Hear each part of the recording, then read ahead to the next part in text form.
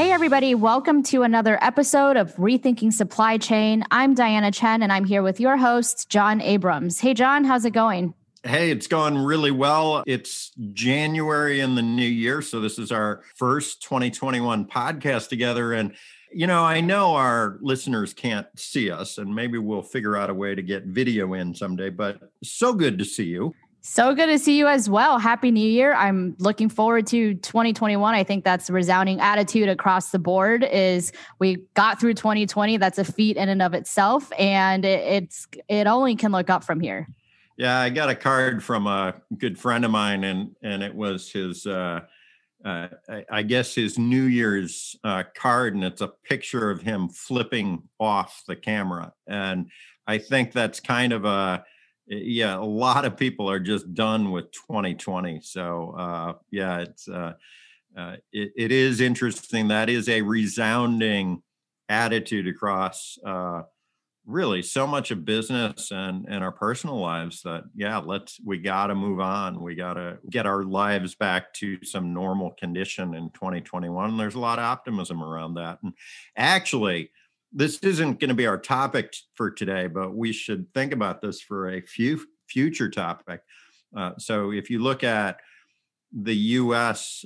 Pandemic closure, it's going to be about how do we deliver vaccines. And holy cow, the number of news stories these days about delivery of, the vials or, where are the vials coming from, or why is the supply chain going sideways for delivery of medicines that people want. There's some really rich supply chain topics there. My favorite, which I don't think is getting a lot of coverage, and sorry to go off message here, but this is kind of fun for me. When I used to hire people when I was in big corporate supply chain roles, my favorite people to hire were military logistics people, because military logistics, keep on this tangent for a minute. Military logistics is fascinating to me, because if you're running a military operation in the field, logistics are key. You're going to win based on logistics. It's not how big your missile is, it's how you can get your frontline warfighters fed and sustained, and the number of different elements of supply chain, whether it's for an Army field hospital or food or weapons delivery, they're really intricate and they're really complex, and they move with incredible speed versus a corporate supply chain. So a corporate supply chain, you get really used to, we put a factory here, we put the warehouse there, we have trucks that deliver to these endpoints, and it becomes very stable over time, and it takes a bunch of time to build that out. Whereas military, they pick their target, whatever part of the world it is, and they build out the logistics and the supply chain almost instantly. And I mean, it's not instant, it takes time, but it's not a year. It's, hey, here are the orders, here's the target, and they will formulate supply chain logistics plans really instantly. A lot of it is, shelf material, meaning military branches sort of know it, like if you're, depending on the branch, they know the field of operations well ahead of time. So, while nobody is necessarily planning to roll out an attack against Canada, there are plans for, here's how we drive the supply chain into Canadian territory in case we need to attack Toronto. And so there is a lot of shelfware that says this is how we're going to deal with any particular geographic region. But the speed at which that rolls out is stunning. And so there's been so many stories over the holidays about how the supply chain is essentially failing in vaccine delivery, yet a lot of the people who are driving the plans are military folks who, I think, and it makes a lot of sense to me, if I were going to roll out vaccines to confront the pandemic, I would lean on military folks because they're really good at it. The flaw in this that's starting to be clear is that military owns its supply chain end to end. So even if you're using commercial products to feed into that supply chain, you've warehoused, you've bunkered that, it's available, and you control the supply, if you will. Whereas what's happening now is the supply of the material is controlled by private industry, and we're trying to intersect that with a logistics operation run by the military.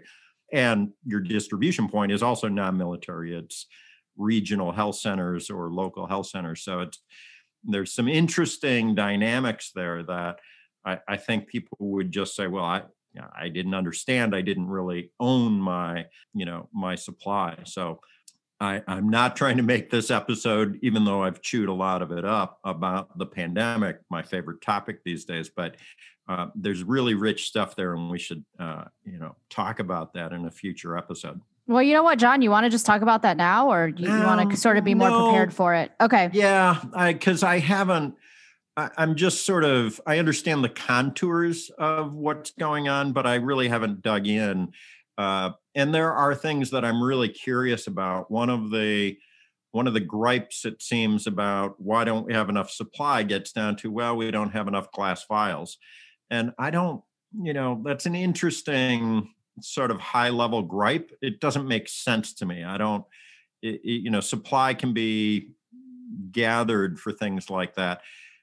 And at the levels that we're producing, at least in the US, the various vaccines, it doesn't make sense to me that we're not producing 100 million vials. We're in the millions, which, for things like that, those materials can be acquired. So it doesn't make a lot of sense. And so I'd like a little bit more research time on it. But we've had this theme, you and I, for many months now about the implications of supply chain against the pandemic. And, we talk about things like, why are there stockouts? But now that we're into a vaccine distribution, again, supply chain is in the headlines every single day. And if you look back to when we started these podcasts, supply chain was still something that we spent a lot of time, at my company anyway, explaining why supply chain is important, whether that's to investors or people on the periphery. Our clients certainly know why supply chain is important. But today, now many months into this global pandemic, you can have a conversation with people about supply chain, and they're like, yeah, I know exactly what you mean. I couldn't get toilet paper today. So it's really interesting how much things have changed in under a year. And I want to appreciate you for that too. You do a lot of research and bring a lot of intellect into these conversations. And I just want to call that out. It's really fun to have these conversations with you. Thanks, John. Thanks. That's really nice thing to say. I feel like I've learned 100% from you on these podcasts about supply chain, but happy to hear that I've been able to contribute something to our conversations. You do. I'm telling you, I get more comments on these podcasts about, who is that's talking about, the show. And it's because you're technically, you're not a part of our core team. So there's always, messages about, how do we talk to Diana? Wow. Well, thanks, John. I'd have to see receipts for that, but I'll take your word for it for now. And definitely let's do some more research on the vaccination distribution so we can come back and talk about it in a future episode. But what I wanted to talk to you today is I was, just reading, Googling, scrolling the internet as I do over the holiday break. And I came across this article that was talking about sustainability in the supply chain. And in that article, there was they posted results from a study conducted. And the results were that only 3% of Americans ranked sustainability as their top priority in the supply chain. And that number to me just seemed really low considering the day and age we're in where everybody's trying to go green and everybody's talking about how to be more eco-friendly and sustainability and things like that. So I'd love to hear your thoughts on that number, but also, if you can talk a little bit more about just what does sustainability even mean in the supply chain? Is it just making sure we're using green products, or is there more to it than just that? So, fascinating topic, and it does suck up a lot of oxygen in the corporate supply chain world. People, at least pre-COVID, it was really a question that corporations were asking themselves about how green is our supply chain, because our supply chain is lengthy and it is global in almost any industry. And so if we really have this large global footprint for selling shoes, are we paying attention to the emissions that the supply chain is producing in order to sell shoes? And just to put that in a little bit of context, is that if you're a shoe manufacturer, the consumer might look at that and say, oh, they have their factory in, who knows, maybe it's in another part of the world, but they don't really think about that all that much. If you're a US brand, people sort of assume, well, it must be in a factory in Alabama or something. I don't know. The shoe gets made and then they put it in a truck that probably has good fuel efficiency and they deliver it to the store. Well, no, the supply chain for a shoe is much more elaborate than that. Most shoes are not made in the US, and the raw materials, whatever factory, let's imagine that it's a factory in Thailand.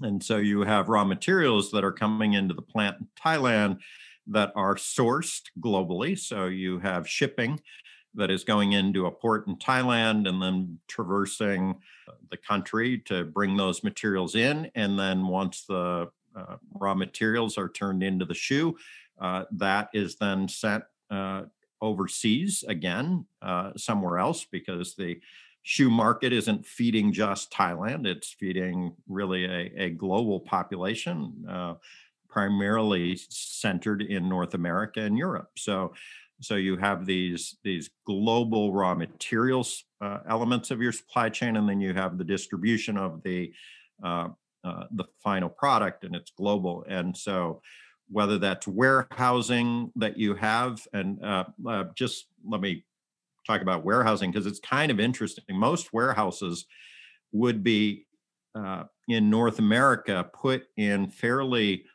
moderate temperature parts of the country or parts of North America. And the reason for that is if you have a large warehouse and you have to pay for heating or cooling, because this is kind of an interesting thing to me, warehouses are generally not temperature controlled. So there's cold chain aspects to that, but generally you want to build a warehouse in a part of the region or part of North America where you don't have to worry too much about trying to cool a warehouse that's in Phoenix, Arizona. So, Phoenix, Arizona, you can have a week at a time that the temperatures are above 95 degrees. You don't want to cool that facility. And so you don't put it in the desert. You put it somewhere where the temperatures are more moderate, similar to places that get really cold. You don't want to have a lot of warehouse footprint in a place that is below zero for weeks at a time because you have to heat that facility. So, but what's happening is that global warming, as it's affecting the built out warehouse footprint, globally, is now causing folks in the supply chain to think about, gosh, I didn't used to have to cool that facility, and now I do, and I have to do it over much more time than I used to have to. And so to tie this back to sustainability in a very real way, if you've got a facility that you now have to cool, for a larger part of the year. Now you want to think about, do I have solar panels on the roof that are using the energy from the sun to help me offset the cost of electricity that would drive fans and air conditioning for that facility? And so there's a very real, driven by climate change, there's a very real reason that companies are now having to look at their sustainability, the eco side of their supply chain from a cost control standpoint. So it's, you can get into much more, and we will in what time we have remaining here, but you can look at the long tail of your supply chain and what are the emissions capture stats for the shipping or for the transport on land. But there's some really important things that are going on right now, just looking at heating and cooling for your facilities. And this is global, that for warehouse temperature control that people weren't thinking about 10 years ago. 5 years ago, people were starting to say, we need to think about the air conditioning and the cooling for a warehouse that we put in a place that had moderate or at least not sustained high temperature. And now it is sustained and it's higher temperatures and it has an effect. And so people our corporations are looking at how to offset that and do it in an environmentally friendly way. But the other point, maybe we'll have to kick this to another episode, but I'd like to pivot the sustainability question into a, how do I say this? Not doing stupid things with product in the supply chain. And what I mean by that is that let's not focus on how many solar panels we put on the roof of a large warehouse to offset the electricity draw to cool that facility. But let's think about if I have incorrect product information about we've been picking on shoes. So let's say that the shoe product information doesn't accurately describe my shoe, and yet I'm selling that shoe. What happens at the consumer level is the consumer gets the shoe and they say, wrong size, wrong color, wrong weight, whatever. I'm going to kick that back. And because the returns policies are very generous these days, I can put that in a box and I can ship it back to the manufacturer, and there's no cost to me. But there is a cost. And that cost, when you look at it from a sustainability perspective or an eco-friendly perspective, is really high because depending on the product, that shoe is not getting resold. That shoe is basically leaving. So it's following the reverse path, and it is not optimized for shipping. So at least when it's coming toward the consumer, points along the way have been optimized. So we're shipping in bulk from the manufacturing facility to the warehouse, and then it's getting generally broken down by the time it's sold at retail, whether that's online or in store. But it's been optimized. So space saving, let's not ship air. And so there's optimization. Whereas that shows up at my house as a consumer, I'm not going to necessarily pack it right anymore. Maybe it's going to take up more space. And it's the reverse. That shoe or that box is now taking up more space, and it is not optimized. It's not going on a pallet. It's going as a one-off through UPS or FedEx or whatever. And so it's not optimized, and it's sucking up more energy on a return path. And oh, by the way, it's going to be destroyed often when it gets to the seller or the manufacturer because, we don't, it's a return, it was wrong, whatever, we're going to destroy it. And so you're not just wasting the energy on the return trip, but at the end of the day, it gets destroyed. So you've wasted the materials. And so when I say, let's not do stupid things, I think we have to get better first at getting the information right so that what we're conveying to the consumer is what the consumer wants. And we're not doing the stupid thing of an unoptimized return path for a shoe that's ultimately going to be destroyed. Yeah, for sure. I love that you brought up that example because that's not even something that I thought about before. And I think maybe it's, you say don't do the stupid thing, but I don't think it's as obvious to the masses maybe as it is to you since you're so deep into this world. But I think when most people think about sustainability, they think of the direct impacts to the environment. Like what sorts of materials are you using? Reducing fuel charges, using solar panels, these sort of direct effects, but they're not thinking about the indirect effects. Like by having the wrong information, you then cause customers to have more returns, which then, is damaging to the environment in that way. So anyway, I'd love to talk to you more about that and get more information from you about some of those indirect effects and other ways that businesses can reduce negative impact on the environment in the supply chain. So I know we got to wrap today, but let's come back and keep this conversation going. All right. Thanks so much, John. Thanks, listeners, for tuning in. And we'll be back again soon with another episode of Rethinking Supply Chain. Thank you for listening to the Rethinking Supply Chain podcast. It's brought to you by Venzee, intelligent product content distribution for enterprise commerce. Learn more and say hello to us at Venzee.com. That's VENZEE.com.